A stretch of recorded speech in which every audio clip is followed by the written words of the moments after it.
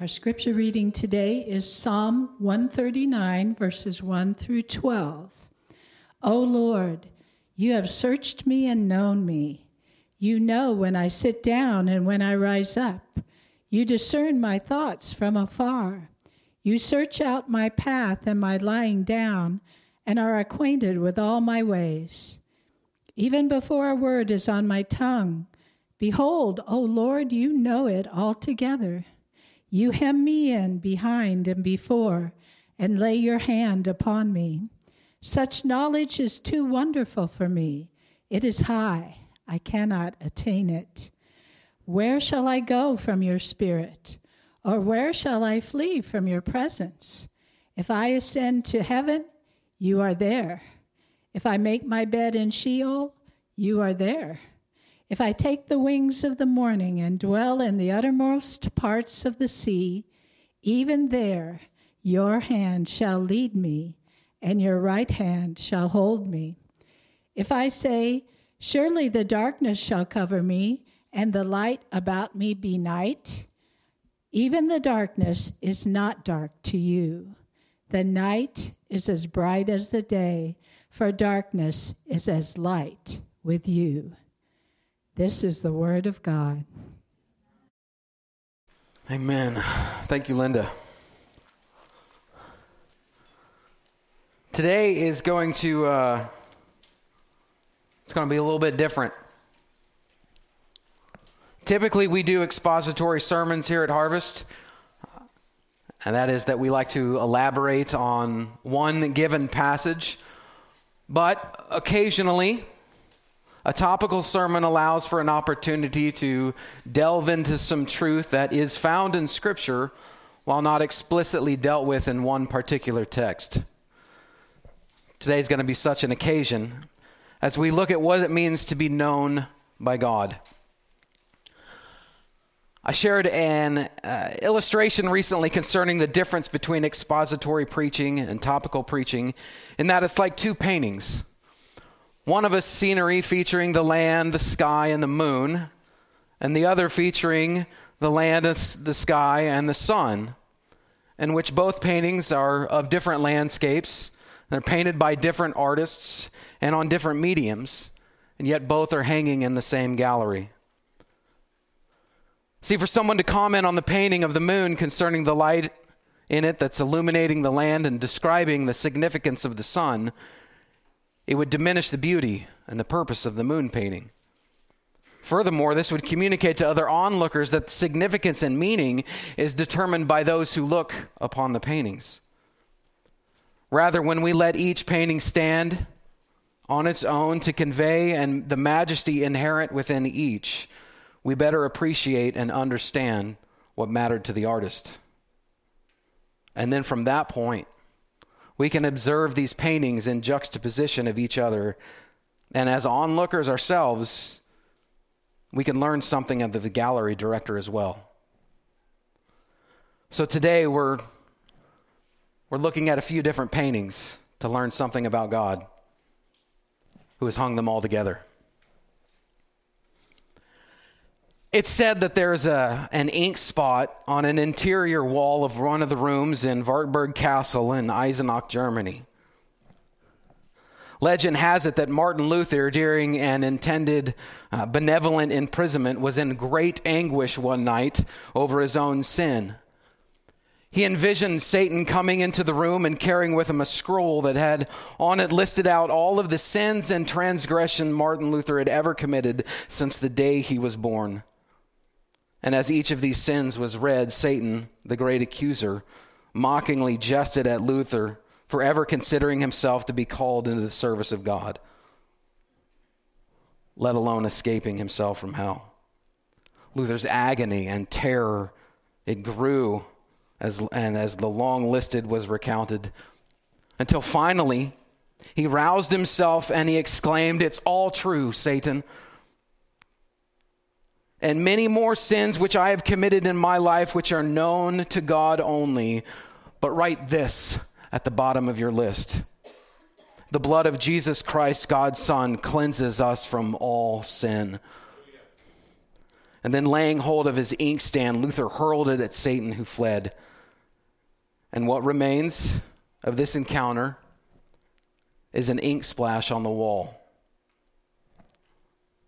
Each of us has a dark blotch of ink on the wall in our hearts that testify to our moments of self-indulgence, self-righteousness, self-aggrandizing.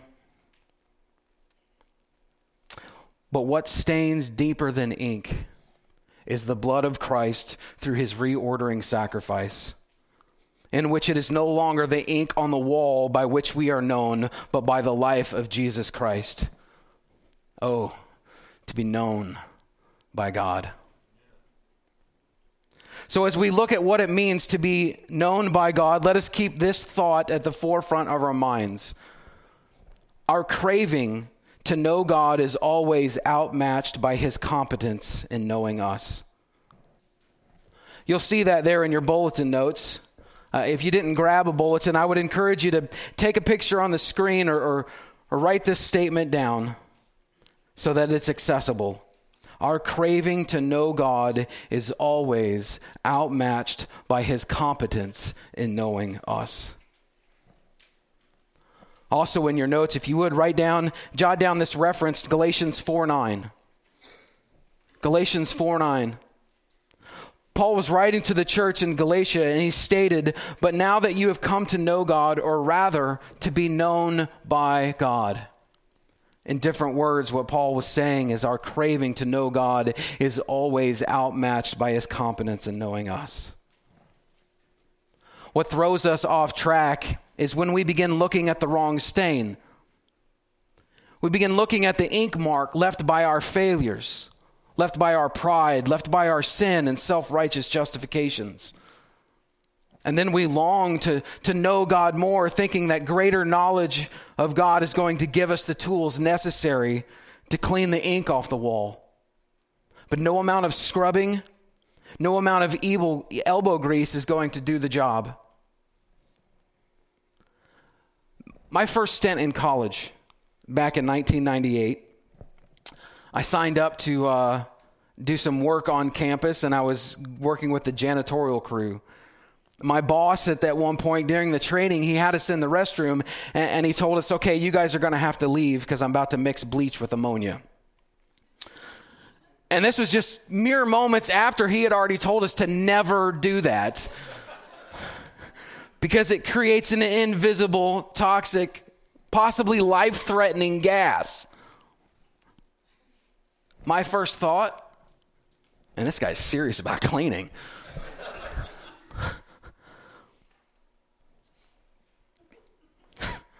Crazy stuff.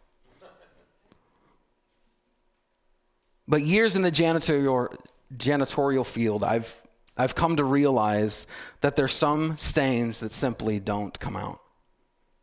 And the only way to deal with them is to do something drastic, which often includes making something new. If you're not picking up with the imagery here, let me spell it out. The stains of our own making need the drastic efforts of Christ so that we can become new.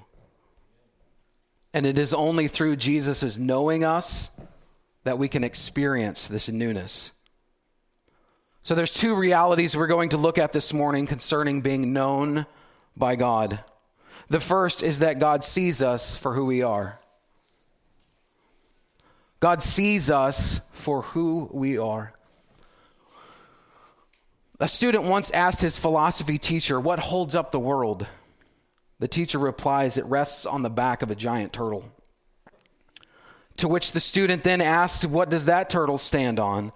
The professor, not skipping a beat, replied, "Another giant turtle." And again, the student asked, "So what does that turtle stand on?" And the answer again was, "Another giant turtle."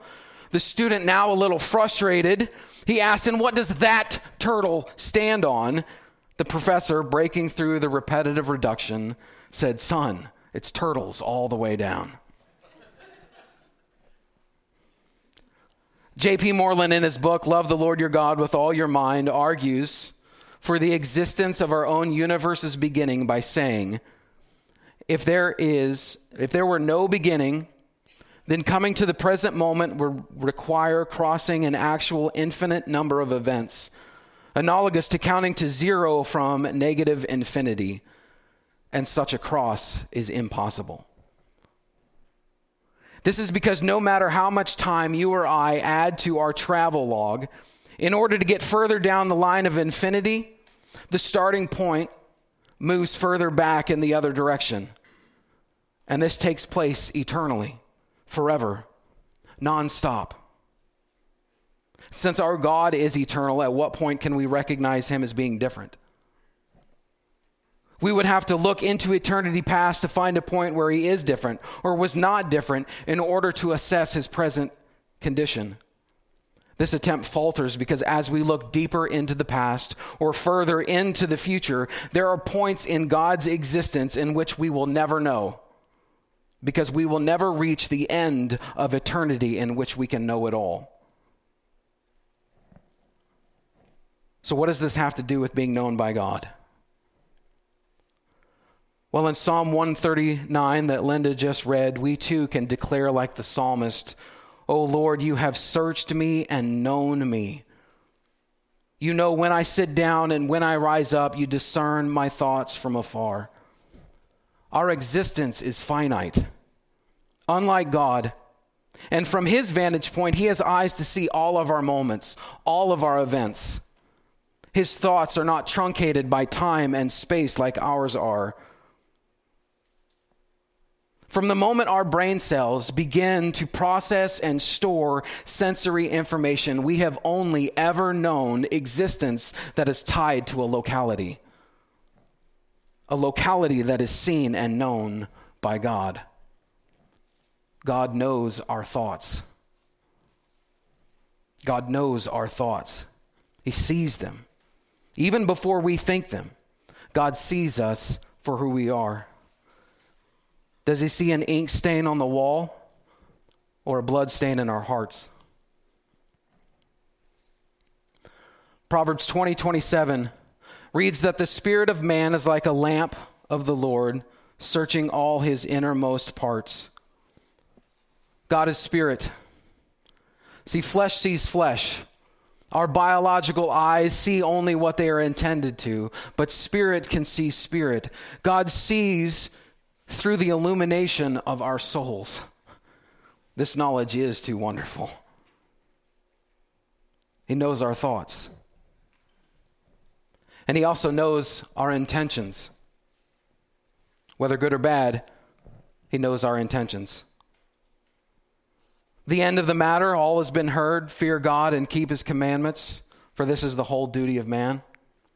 For God will bring every deed into judgment with every secret thing, whether good or evil. He knows whether the correction of a child is out of concern for the growth of the child or out of concern for how the child's behavior looks on our parenting. He knows whether we're asking a fellow believer, what can we pray for, because we have a genuine interest in their welfare, or we are tantalizing our desire for gossip.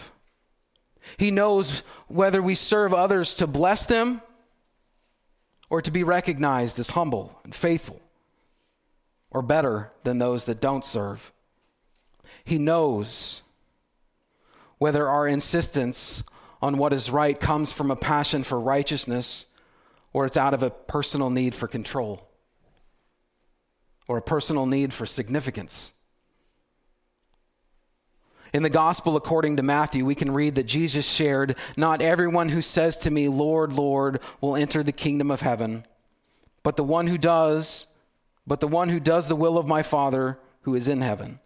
On that day, many will say to me, 'Lord, Lord, did we not prophesy in your name and cast out demons in your name and do many mighty works in your name?' And he will declare to them, 'I never knew you. Depart from me, you workers of lawlessness.'" Jesus said that he will not know these people, and he calls them workers of lawlessness. How can prophesying in Jesus' name or combating evil forces in Jesus' name and doing mighty works in Jesus' name be works of lawlessness? Because of intentions. They sought positions of power and influence. They wanted to be recognized as great. They sought celebrity status. They chased after fame and honor and claim it for Jesus. I'm guilty of it.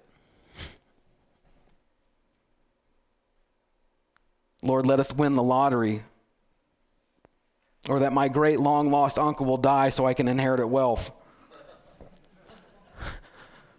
It's okay to pray for the death of someone who might or might not exist, right? Because it's just paperwork at that point. Thank God he didn't answer that prayer. Or better put it the way my brother George did the other day, and said, Jesus intercedes for me in the prayer to make the prayer what I needed to say. Lord, let me suffer in this a little longer so I learn dependence on you and learn to be wiser with my decisions. God sees us for who we are. Does he see an ink stain on the wall or a blood stain in our hearts? Proverbs 15:11 reads, Sheol and Abaddon, that is death and destruction, lie open before the Lord. How much more the hearts of the children of man? Nothing is hidden from the Lord.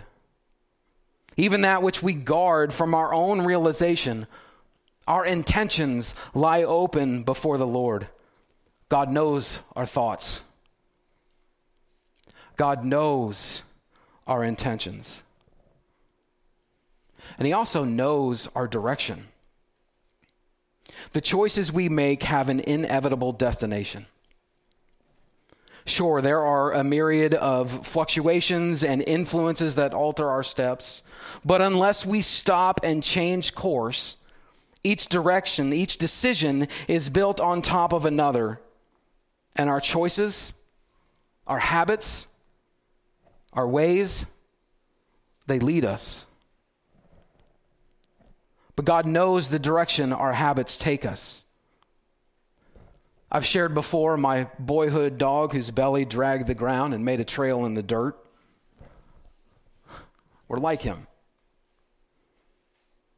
And that when we travel the same path, we will end up in the same place. You know, criticism stings. I've learned over the years to evaluate my evaluative process for weighing criticism for truth. It's helpful to see what is there and what's genuine, what needs to stick. But if I start to argue and point out the flaws in another's viewpoint concerning that criticism, warranted as it may be, my patterns of defensiveness will eventually blind me from when there is truth to be heard. But God knows this. He knows our direction. Again, we can claim, as the psalmist did in Psalm 139, 3-5, you search out my path and my laying down and are acquainted with all my ways. Even before a word is on my tongue, behold, O Lord, you know it altogether. You hem me in, behind and before, and lay your hand upon me. Oh, to be known by God. My wife and I, a few years back, we went on a cruise for our 20th wedding anniversary. And I'm sure that this is probably standard for most cruise lines, but we had a room steward. And his job, as he was assigned to us and several other guests too, was to make sure that we had everything that we need and didn't hinder our travel in any way. But when he saw us in the hallway, he would greet us by name. And he would ask about what activities we're excited about or where we're going to go eat dinner at this restaurant or that restaurant. And what seemed like friendly conversation was him learning us to know when he could go in and clean our cabin. This way he could schedule when to do our room service. And he did this for each of the guests under his care. We never saw him enter or leave our room, but when we would come back from dinner or breakfast, our room would be tidy and there'd be a new towel folded into the shape of an animal.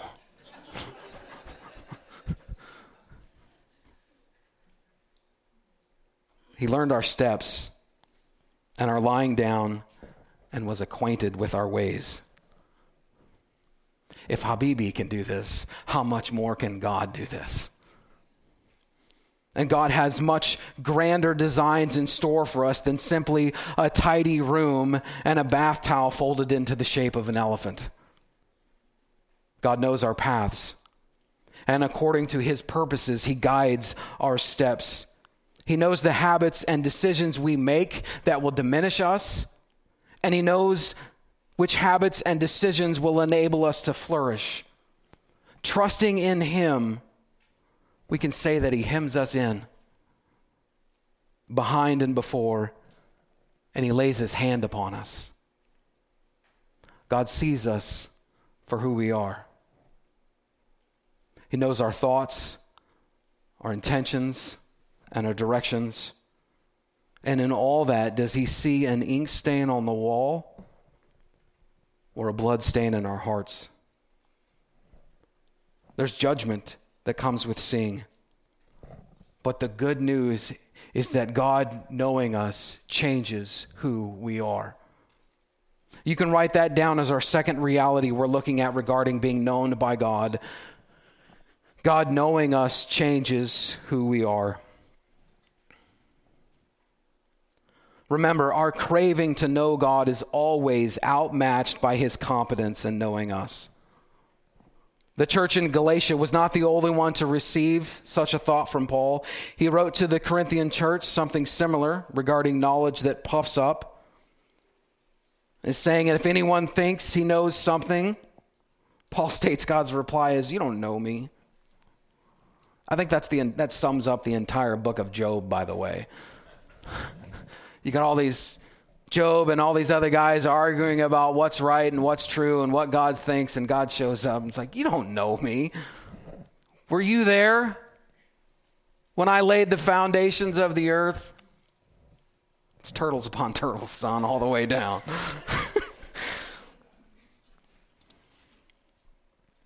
But he says to them, Paul says to them in 1 Corinthians 8:3, we can read, but if anyone loves God, he is known by God.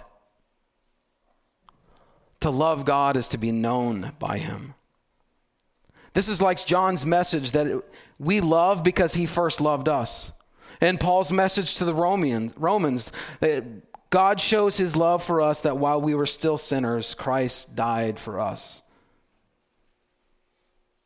To love God is to be known by him. We cannot love God if God does not know us. He first loved us.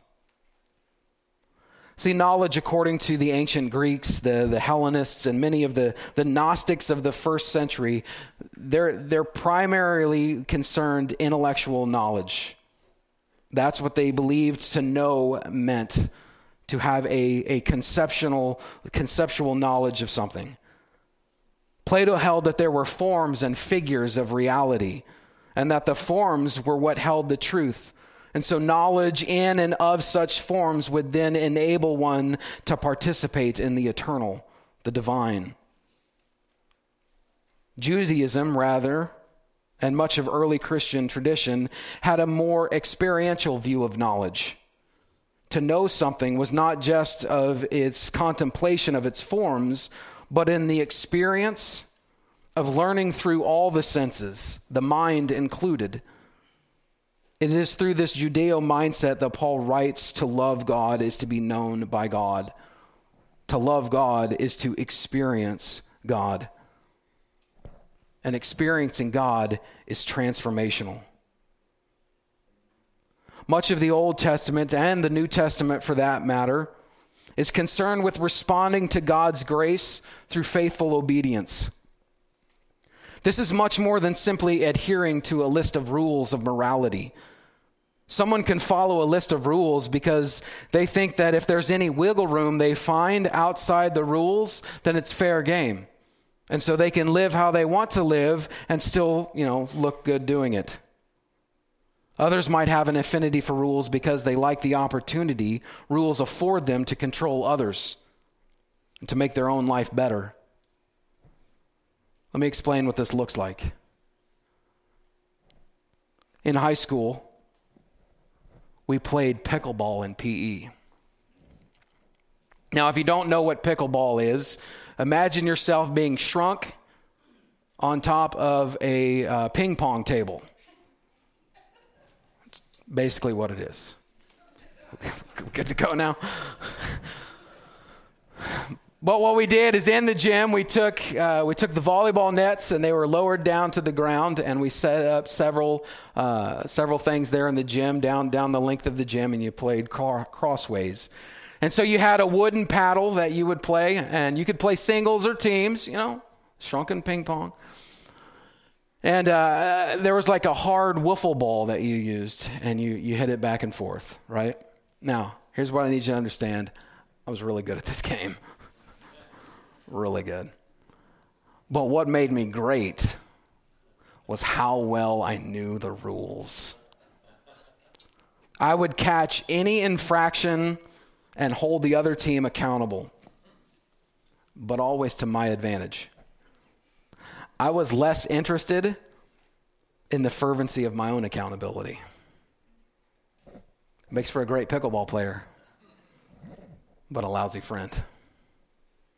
And an area in my life where I have needed the stain of Christ to cover up the ink splatter of my own self-obsession. See, even while God sees us in our natural inclinations for control, our natural inclination towards violence, manipulation, slander, he first loved us by Christ dying for us to stain our hearts with his grace. To experience God is to be transformed. God knowing us changes who we are. Not only does he love us first, but he also does not forget us. God is unchanging, and in ways other than what he has made known to himself, eternally unfathomable. And while we are called to know God in the love of Christ, and he has revealed himself, he is to be remembered. And so that we can take hope in that through the love of Christ, that we are not forgotten. Zach Eswine, in his book, Sensing Jesus, Life and Ministry as Human Beings, states this: God is the remembered one, but this does not mean that we are forgotten, not by him, not by a long shot. In fact, being remembered by him means that we no longer fear being forgotten by the world. Living humanly within his remembrance is enough. Our time together in the book of Ecclesiastes taught us over and over the imminence of death, and that if we were to live to be remembered, we would only be forgotten. We can let that drive and control us to further grab a hold of significance, or we can rest in the assurance of God knowing us. Paul wrote to the Corinthians a third time, and we can read it in his discourse in 2 Corinthians, where he tells them, "Therefore, knowing the fear of the Lord, we persuade others. But what we are is known to God, and I hope it is known also to your conscience." When it comes to the fulfillment of our identity, we are not to look to ourselves or to look to others, but only to Christ. We can certainly hope others understand us and know us to the extent that any human can know another. But our ultimate need of being known is something that only God can do. Anything else is a lie from the devil and a great evil. For it is when we start to find our fulfillment in humanity alone that we begin to be forgotten and become unknown. This means for those of us that hear the accusations of the enemy, you'll never be good enough, that you're not man enough, especially to your wife, that no one understands you, you're alone and without hope, you're ugly and stupid and dull and uninteresting, especially to your husband. You'll never get ahead in life. Everyone thinks you're fill in the blank. Or worse, no one ever thinks of you. God does. And he certainly doesn't think those things.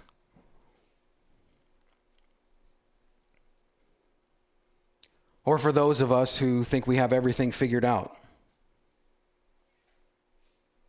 And that if others would simply see things the way that we do, not only would their life be better, but all of our lives would be better. God sees you too. And he wants to mold you into the image of his Son, who is more interested in cross-bearing than truth-telling. We do not have to fight for significance in being right. We can let God be right and dwell in the glory of being known by him. He first loved us. He does not forget us. And he calls us his own. Jesus said, "Truly, truly, I say to you, I am the door of the sheep. All who came before me are thieves and robbers, but the sheep did not listen to them. I am the door. If anyone enters by me, he will be saved and will go in and out and find pasture. The thief comes only to steal and kill and destroy. I came that they may have life and have it abundantly. I am the good shepherd. The good shepherd lays down his life for his sheep. He who is a hired hand and not a shepherd, who does not own the sheep, sees the wolf coming and leaves the sheep and flees, and the wolf snatches them and scatters them. He flees because he's a hired hand and cares nothing for the sheep. I am the good shepherd. I know my own, and my own know me, just as the Father knows me, and I know the Father. I lay my life down for the sheep." Oh, to be known by God. To have our ink stain on the wall be covered by the blood stain, his blood stain in our hearts. Paul taught his young protege, Timothy, to handle the word of God correctly as some were upsetting the faith. And he said that God's firm foundation stands, bearing the seal. The Lord knows those who are his. And let everyone who names the name of the Lord depart from iniquity. There is certainly a protective nature that goes along with ownership. It's mine. That's mine. You cannot have it. You'll have to come through me to get it. This is exactly what I hear when I hear Jesus' words saying that he's the door and the good shepherd. When addressing the wolf that's coming to kill and destroy. He said, "Over my dead, unresurrected body you can." It feels good to think God will fight for us, does it not? But I think we need to be cautious with this.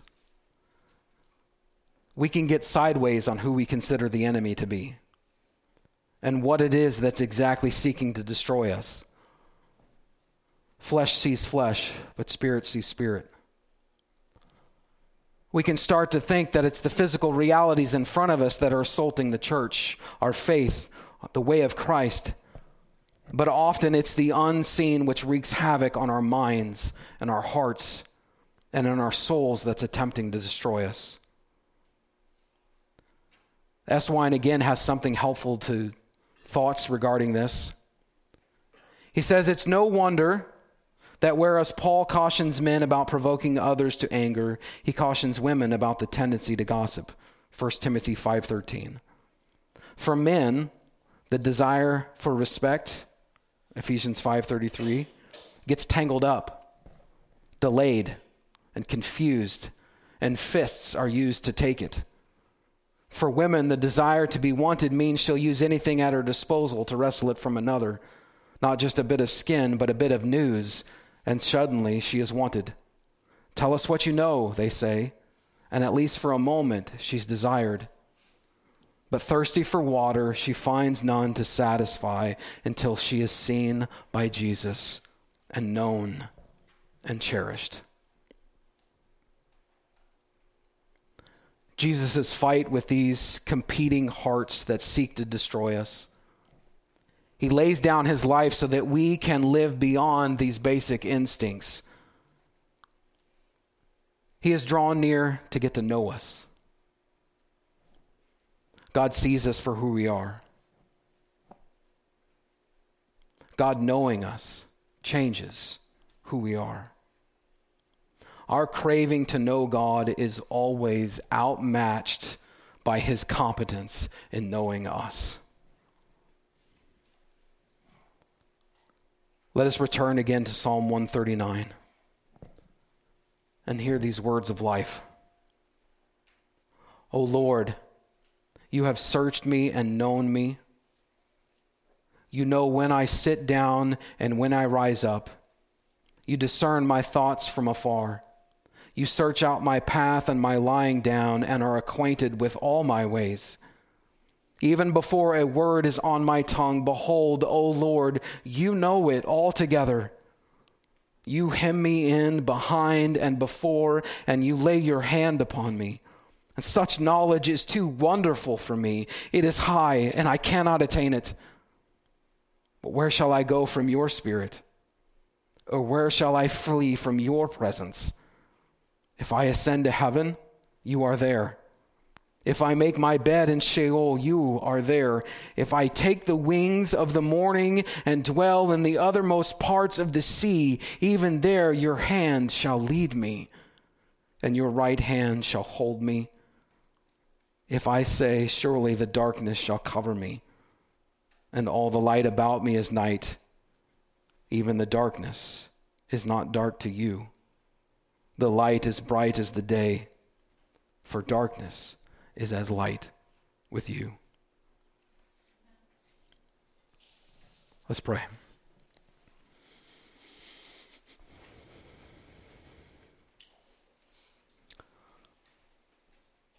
Father, we are thankful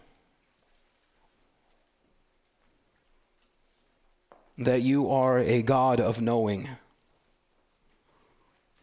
that there is nothing beyond your sight, there is nothing beyond your power, there is nothing that exists outside of what you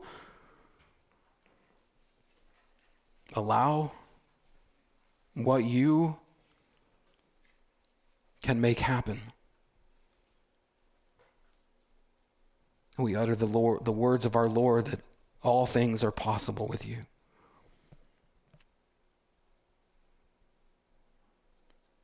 We thank you that you are a God of knowing that has come to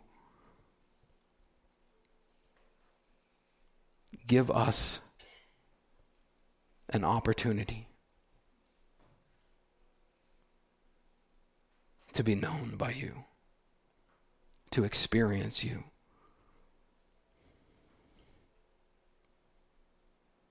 To go through what it is to be taken from something that is broken and beyond repair to something that is holy. And we praise you for that. Lord Jesus, we thank you for your sacrifice.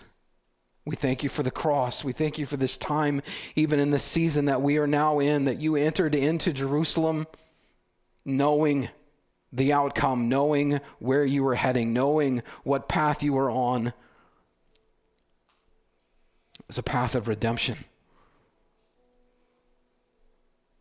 Not one that you needed, but one we did.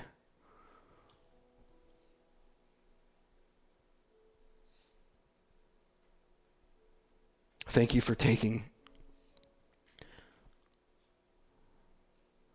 the ink stains in our lives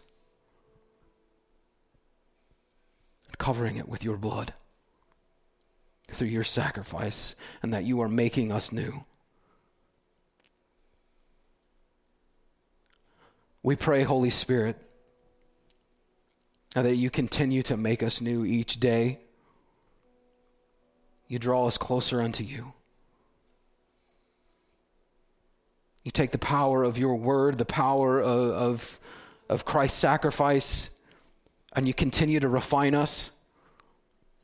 Continue to make us more like Christ, that our humanity is now made anew to be like him, a new kind of human.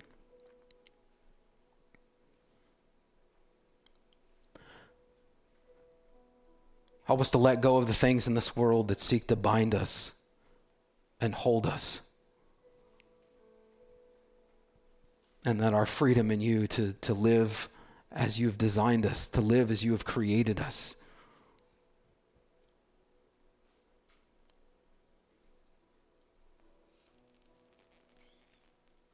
Thank you for knowing us.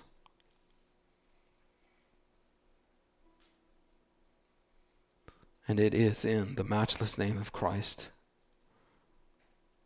that this church, that your church prays, Lord Jesus. Amen.